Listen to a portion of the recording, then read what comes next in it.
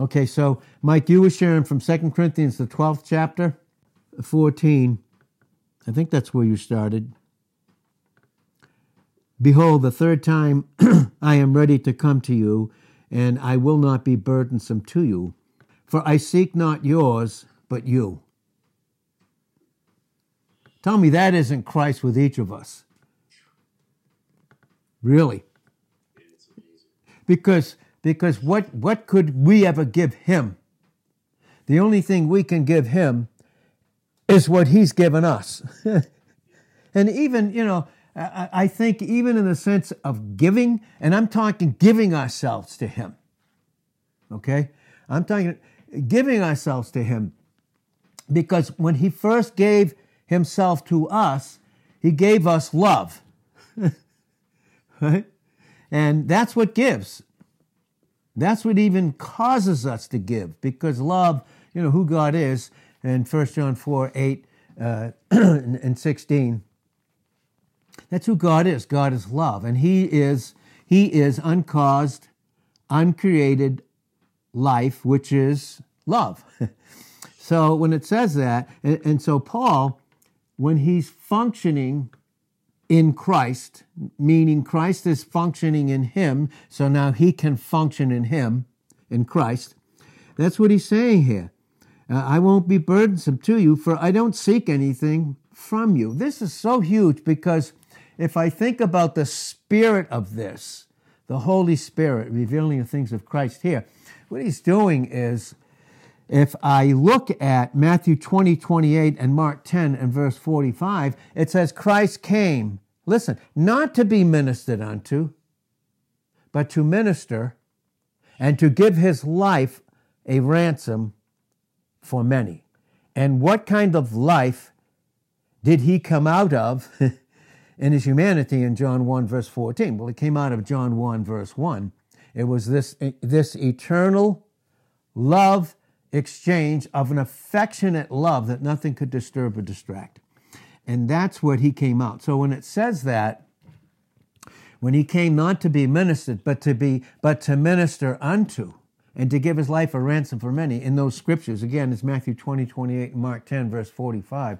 That's brought out in a beautiful way in Luke, the 10th chapter, when we look at verses 38 to 42, where it's Martha and Mary. Mary is sitting at Jesus' feet.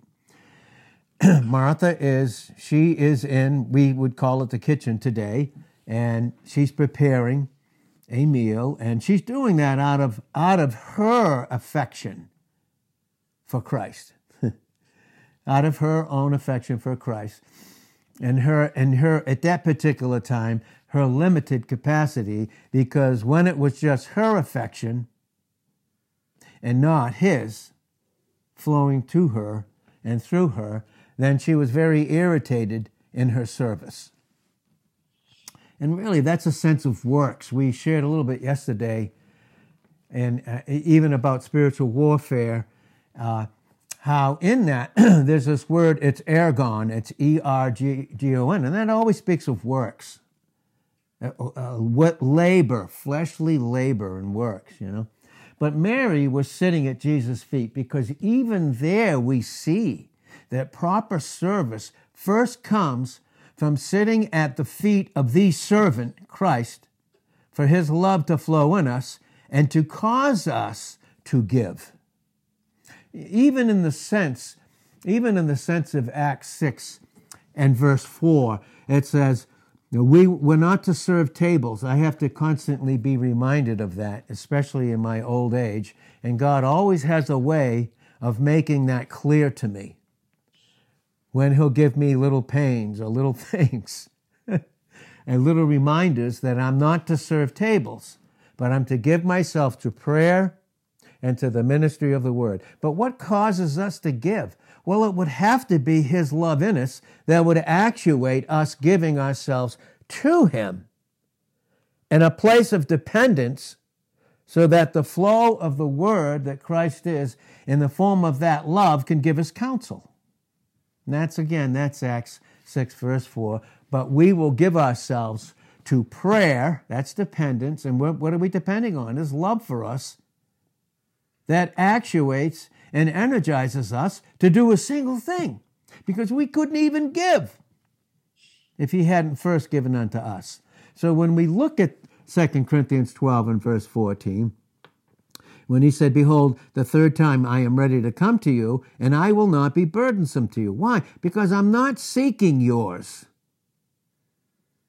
God isn't seeking something from us so he can get something. He doesn't want us so he can get something from us. Oh my gosh. That goes into that system of works. Literally, that goes into the false teaching of covenant theology now, and where we are as the church, and also goes into the lordship salvation. These false teaching, every false teaching, literally, it just doesn't have to do with the love of God that is manifested through Christ, and of course it's always by the power of the Holy Spirit. I'm not seeking yours. In other words, I don't want something from you. I want you. And I want us to think about this, and when I say that, the Holy Spirit's saying to me, Ed, I want you to think with them all together. I want you to think about this. I want you. Why does he want us? To love us. He wants us to love us. Because after all, everything that he, in giving his Son, and his Son giving himself to the Father and for us, having done all of that, then what's left? It's not do, it's receive. It's not do. It's not Deuteronomy 4, 1 and 2. Do and live. No, it's live in this love life because the doing is done. Just receive it. And so here, when it says, but you think about that, but you. But you, aside from anything you even think you can do. And again, that's the place where we have to go, and God has to bring us, and so many times we've said this in the past, that in Romans, the 7th chapter, if you're going to go forward in the learning of Romans chapter 3, Romans chapter 4, Romans chapter 5, the much more chapter, and Romans 6, this submitting ourselves and reckoning on what's finished, to learn that process, what do we have to do? We have to go down, and that is in Romans, the 7th chapter, where he has to separate the flesh from us and in who we are in Christ. Because the flesh always, when we forget God, even in the best that we could do when we forget God, forget his love for us, when we leave that first love in Revelations 2 and verse 4, we can only think that we have to do something to please him, when all he wants is us. That's what Martha was doing. She was sitting at Jesus' feet because and receiving his word, the word of what? This love life. It's a love life. Again, that's even brought out in the understanding of John chapter 1, verses 1 through 3. And then entering into the fourth verse. That life was the light of men. And we can see that crystal clear. So all he wants, and that's what Mary was doing. That's what Mary was doing. She was sitting at Jesus' feet, receiving what love had already accomplished through the one that accomplished it. And it's just a receiving. And so that's what it says. I won't be burdensome for I seek not yours, but you. For the children ought not to lay up for the parents, but the parents for the children. And this, of course, is in the spiritual realm, the things that are Christ. We see that in 1 Corinthians chapter 2, verses 9 to 16. But how it operates, and how that operates in the body of Christ in local assemblies in Ephesians 4, 4 through 6. And it's very interesting that before we function properly and take our proper place in a local assembly, we have to be captured in Ephesians 4, verse 1. The prisoner of the Lord. What? The prisoner of his love. Oh boy. You don't want to escape that, do we? And of course the enemy will try and do everything to cause us in the flesh to escape it, to get occupied with other things. You know, I was thinking this morning, this is one of the thoughts that I had, and this goes into even the spiritual warfare. We shared that yesterday about Ephesians 4 and verse 14, and then we can see that all the way to the 27th verse in that 4th chapter of Ephesians, and then we went into the spiritual warfare in Ephesians chapter 6, verses 10 to 17. But how the enemy will use the things of this world. I want us to think about this because I want to think with you about it, is what I'm saying. I want to think with all of you this morning as the Holy Spirit can take the word and show it unto us, and which he will do. I want us to think that the enemy for the Christian in spiritual warfare will use all the material things of the earth to get us away from thinking with Christ. Think about that. I don't care what it is. Now, when I think about that, think about this. The only thing that we are going to take off this earth when we are soon cut off, in Psalm 90, verse 10, we fly away into his presence. We go right into his, the Spirit returns. In Ecclesiastes 12 and verse 7, it returns to God. And in that sense, when we think about it, what is burnt up at the Bema seat? In 1 Corinthians 3, 13 to 15, it's called wood, everything we did in humanity, hay and stubble. Even think about those things. They're material things of the earth. When I thought about this, when it says in Isaiah 65 and verse 17, in Isaiah 66 and verse 22, and in 2 Peter 3, 11 to 13, where his fire will burn up all the earth. What's he talking about? All the material things. All the material things are going to be burnt up.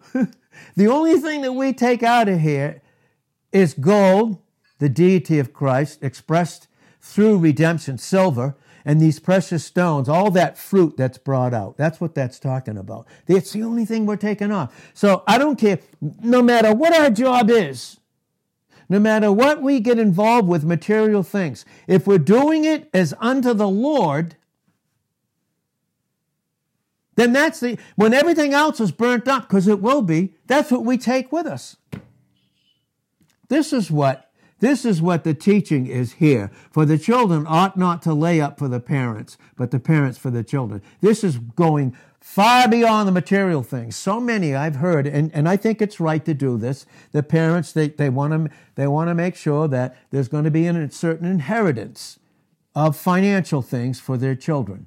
That's taking care of them in time. But how about their eternity? And how about teaching them even about those material things?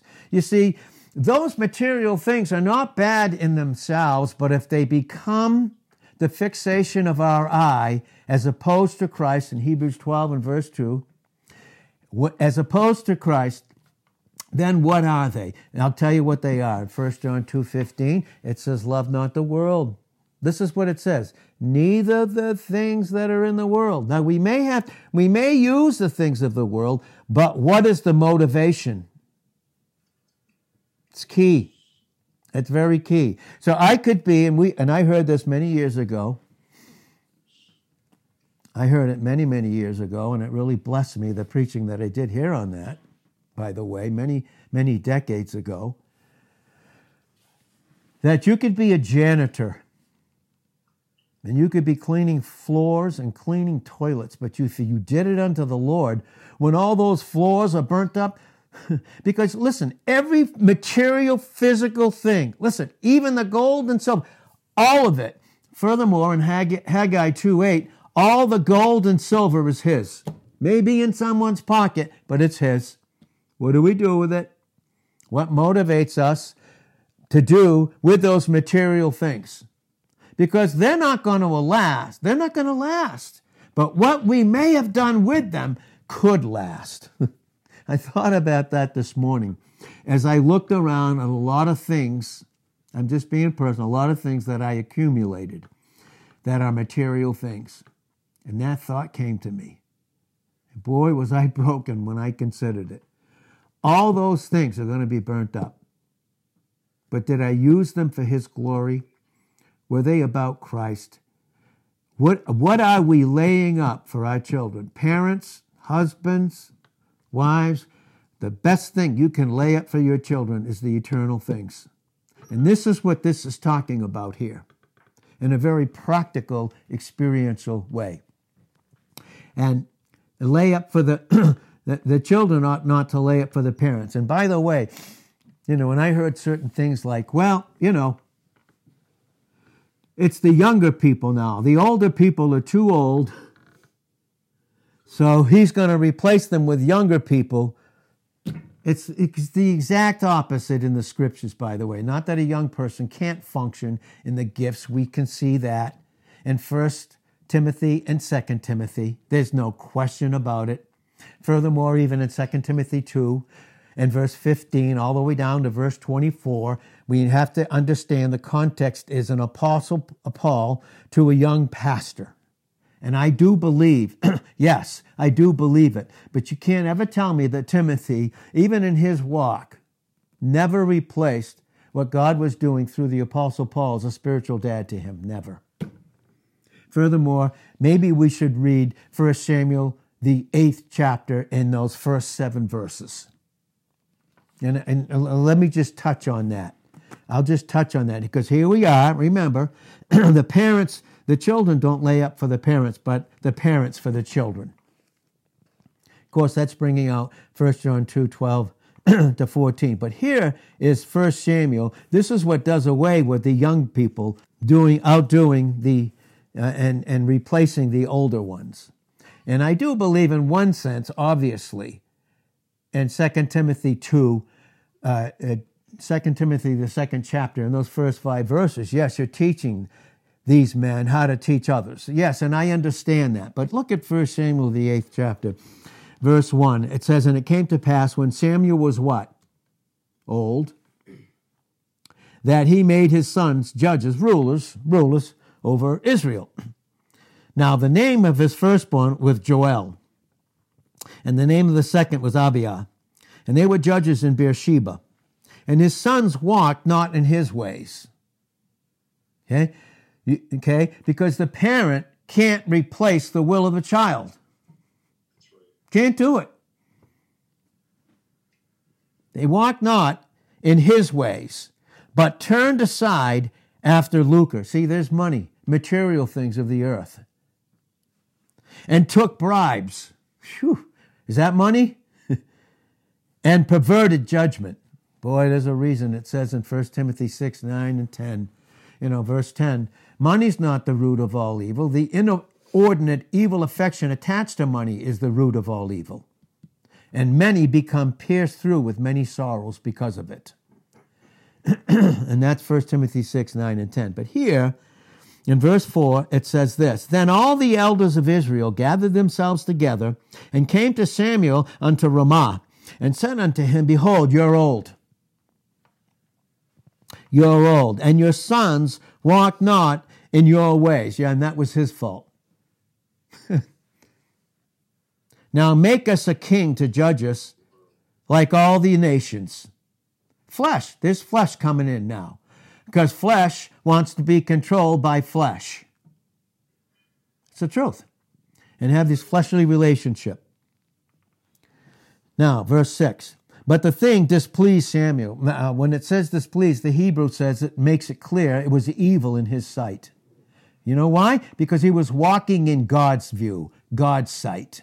Because in Psalm 97 and verse 10, all you that love, which is God, love God, you hate evil.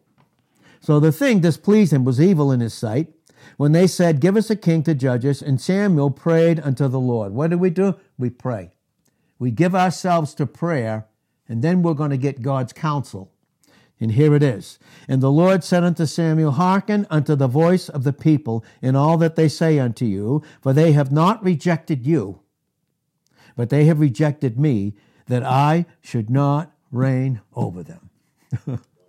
See? Listen, now, it's never that way. It's never that way. It's always is God's explaining it to us like only he can do through the scriptures and through the preponderance of many of these scriptures that he gives us, that we get to 2 Corinthians, the 12th chapter. You see, because the parents aren't seeking from the children. No, but they're laying up for the children. And this is even in a spiritual sense. You know, Paul in 1 Corinthians 4:15 and 16, he says, you don't have many fathers, spiritual dads. And a spiritual dad is one who's fathered by Jesus Christ, period. And he said, follow me as I follow Christ. In 1 Corinthians 11, verse 1, and in Philippians chapter 4 and verse 9. Because the works of Christ, when we follow him, will be manifested through us as vessels. And that's what he was bringing out again in Philippians, the 4th chapter and the 9th verse. So here, but the parents for the children. Now, here's verse 15, and this is what's going to bring it in. And I will very gladly spend and be spent for you. What does that mean? What is Paul saying? And again, we know this. What is the Holy Spirit saying through Paul, and Paul teaching us, never apart from the Holy Spirit? Paul's not the theologian and the scholar. The Holy Spirit is. In John 16, 13, and 14. But what is he saying here? I will very gladly spend and be spent for you, and that's what it says, for what does it say? For your souls. For your souls. Because you can't function properly in your soul without spiritual things. And this is what he's bringing out here. That's what's being laid up, the most important thing. Though the more abundantly I love you, the less I be loved. Now, that's not necessarily, it can be even those that he spends himself for, but it can also be the atmosphere and spiritual warfare coming against him. But when it says here, I will very gladly spend and be spent for you, this is where we go, and this is where this brings out in Acts, the 20th chapter. Now, in Acts 20, and watch the flow of this, and God's going to tie in spiritual leadership this morning, about the children not laying up for the parents, but the parents for the children. And he's bringing up, and again, in reality, and bringing to our experience 1 Samuel, the 8th chapter, and those first 7 verses. In Acts 20, 24, he said, but none of these things move me. Oh my God. Who went through more than this guy? None of these. What were the things that didn't even move him? Well, here's the scriptures again. Here they are again. They're pretty amazing when we think of them and when we look at them. What are those things that did not allow him to be moved? Here they are in 2 Corinthians 11. Verse 23. Are they ministers of Christ? I speak as a fool. He's being sarcastic towards those that were rejecting him. I am more, in labors more abundant, in stripes above measure. Roman cat o' nine tails. Do a study on that.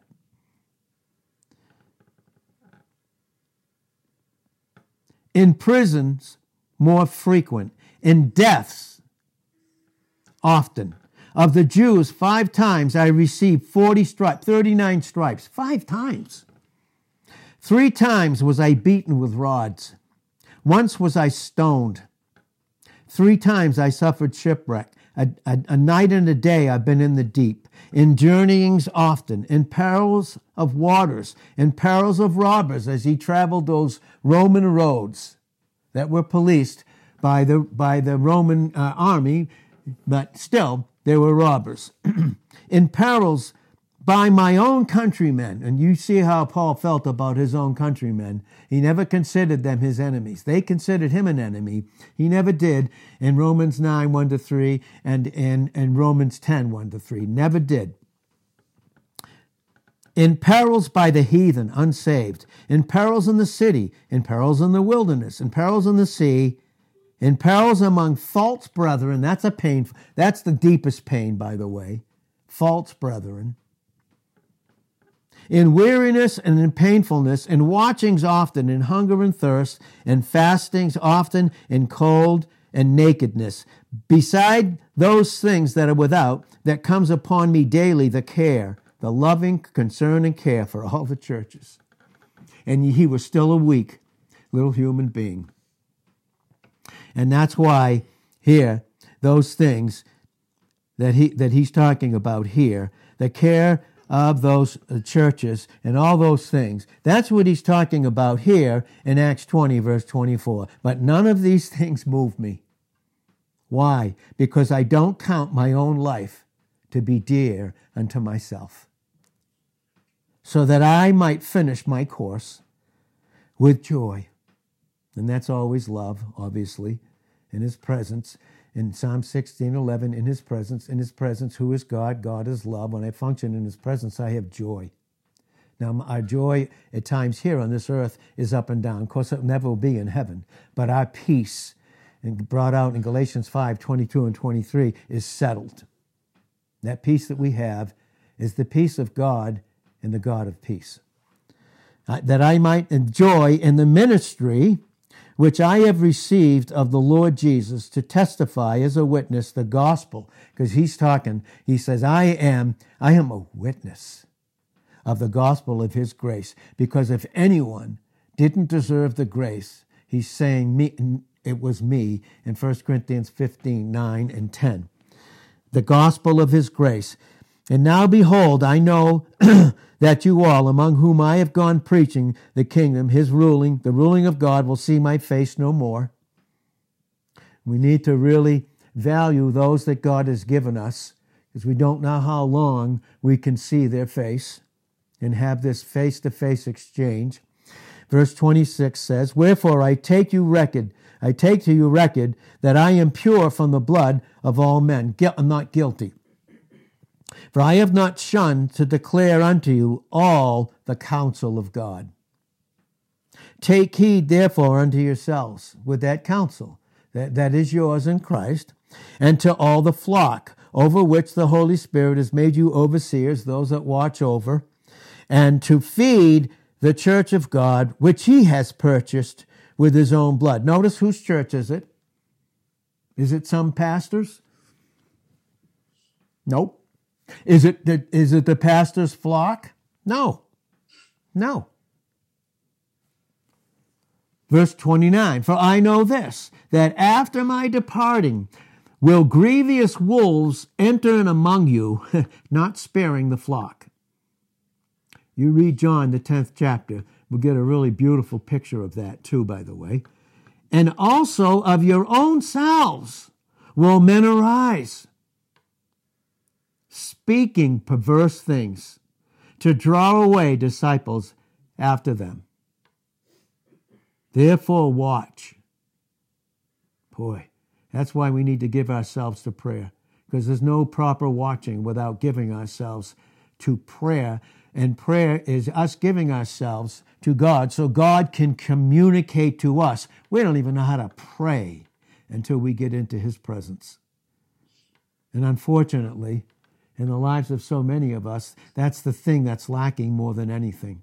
No wonder it says in 1 Timothy 2:8, I wish men, males, would give themselves to prayer without wrath and without doubting. Because you know what prayer does when we depend upon him? It keeps out wrath, the wrong kind of wrath, brings in the right kind of wrath in Ephesians 4 and verse 26. And it keeps out doubting in Romans 14 and verse 23. And doubting is a result of some form of condemnation. We see that in Romans 14:22 and brought out in verse 23. But here, again, he says, therefore watch and remember. Can I remember the things of Christ without watching? That by the space of 3 years I ceased not to warn every one of you night and day with tears. To warn every one of you. He's bringing out here even Colossians 1:27 and 28. That's what he's bringing out. So there's the hope that we are in Christ in Colossians 1 and verse 27, but he's bringing in a warning in 1:28. And again, that goes into many different things. But therefore, and then he says, night and day with tears, verse 32. Now watch this. Now, brethren, I commend you to who? God. Not a board of elders, not pastors, not apostles, no go-betweens, Christ himself. I commend you to God and the word of his grace. Well, who is the word of his grace if it's not Christ? Which is able, which is the supernatural ability that only comes from God through Christ by the power of the Holy Spirit, to build you up, to edify you, and make you a house that he can dwell in Colossians 3 and verse 15 and specifically verse 16, so that we're a spiritual house built up in Ephesians 2 and verse 22. We become a spiritual habitation, and it's by supernatural ability, and that's why Mary was sitting at Jesus' feet, because true service comes only from him. And true service is always synonymous with proper worship. Oh boy. We either worship the flesh or worship Christ. Now I commend you, and now, brethren, those that are in Christ, I commend you to God and to the word of his grace, which is able to build you up and to give you an inheritance. No man leaves us an inheritance. And that's what 2 Corinthians 12, 14, and specifically 15 is bringing out. To give you an inheritance among all those that are sanctified, meaning positionally placed in Christ, but now you experience it through this proper teaching. This brings out again here, with all of these scriptures that God has given us this morning, this is through the power of the Holy Spirit, is again 2 Corinthians 12 and verse 14. Behold, the third time I'm ready to come to you. And I will, because I'm not functioning in my own will, be burdensome to you, for I seek not yours, but you. But you. For the children ought not to lay up for the parents, but the parents for the children. And I will, submitted to Christ, finish the work in him that his will submitted to, and same for us. I will very gladly spend and be spent for you, though the more abundantly I love you, the less I be loved. But be it so, I did not burden you. Nevertheless, being crafty, I caught you with guile. Really, there is a sense of sarcasm in here, but I believe in this sense. I believe in that sense. It's a godly hurt, but I even believe the godly hurt is never with regret. In 2 Corinthians 7:10. But I know one thing, and I believe this for all of us, that when we get into heaven and we face him, and we fellowship with him, with that hidden manna and that white stone and intimacy in Revelations 2 and verse 17, there won't be anything about rejection there, because in Revelation 7:17, brought out in Isaiah 25 and verse 4, and brought out in Revelations 21 and verse 4, he wipes away all tear. Every tear. There be no more pain, death, crying, nor sorrow, for the former things are passed away. And all we do is function in what he accomplished in us with that gold, that silver, and those precious stones. And that's why, again, all these material things, you look at everything. I looked at everything around in my office upstairs, and I have a lot of different things up there. Anyone that's ever been up there knows there's a lot of stuff up there. And I look around here, and every material thing came from the earth. And yet that will be burnt up and done away with. But not even what we use of that material things for his glory. For his glory. That we take, that's the only thing we take off this earth, is what he did, and we allowed him to do with even those gifts, those material things that he even gave us. because obviously, and we've shared this, and I'll close with this morning, but many times God has said to me personally, hey, Ed, he said it to me many times, you cannot be God, but you can have me. The only way I think I can be God, or be like him, is to not have him in my thought life. It's all about the flesh. That's Psalm 10, verse 4. That's Psalm 50, verse 21. God, it says, God is not in all their thoughts, meaning he's not in one single thought of theirs. And that's the flesh that's in us, by the way. And we'll take those material things. And boy, some of the worst, false, most evil teaching has come out of that.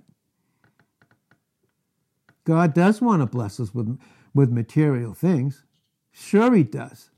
Sure he does. Of course he does. 3 John 2 through 4. Of course he does. But it's only operating as our soul prospers. Do we use them for God's glory? Because God never, even in the spiritual realm, and I never thought of it like this till this morning, and even in the material realm, God never gives us gifts to exalt us in the flesh, but to humble us in his presence. And I know one thing, you look around at every single material thing, I don't care what it is, it's all going to be burnt up. The only thing we take off this earth is Christ in us and what he accomplished and what we allowed him to do with a submitted will to him. And so that I believe, in so much more we have to learn about these things. In 2 Corinthians 12, verses 14 and 15, the lot that we still have to learn about that. And hopefully that helps for all of us, and I believe it does, because it's God, the Holy Spirit, that takes the things of Christ in the Word and shows them unto us. So, does anyone have any question or comment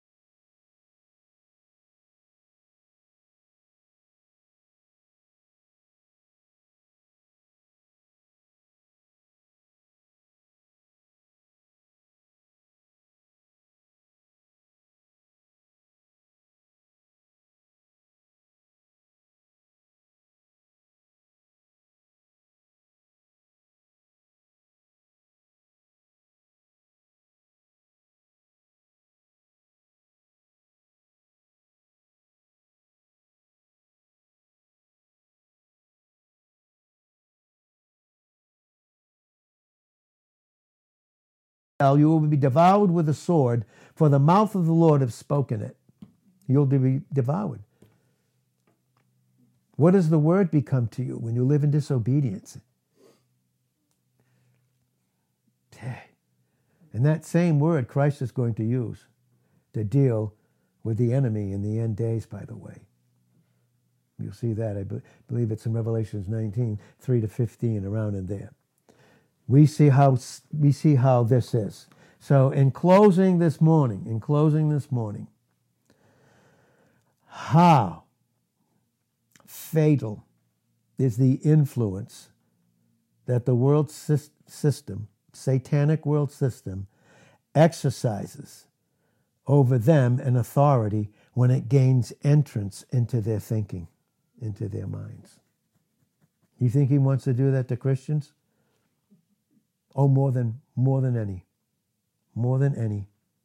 And when that happens, when it gains entrance into those minds and emotions, then we enter into all these other attachments, these habits, and we become very hard.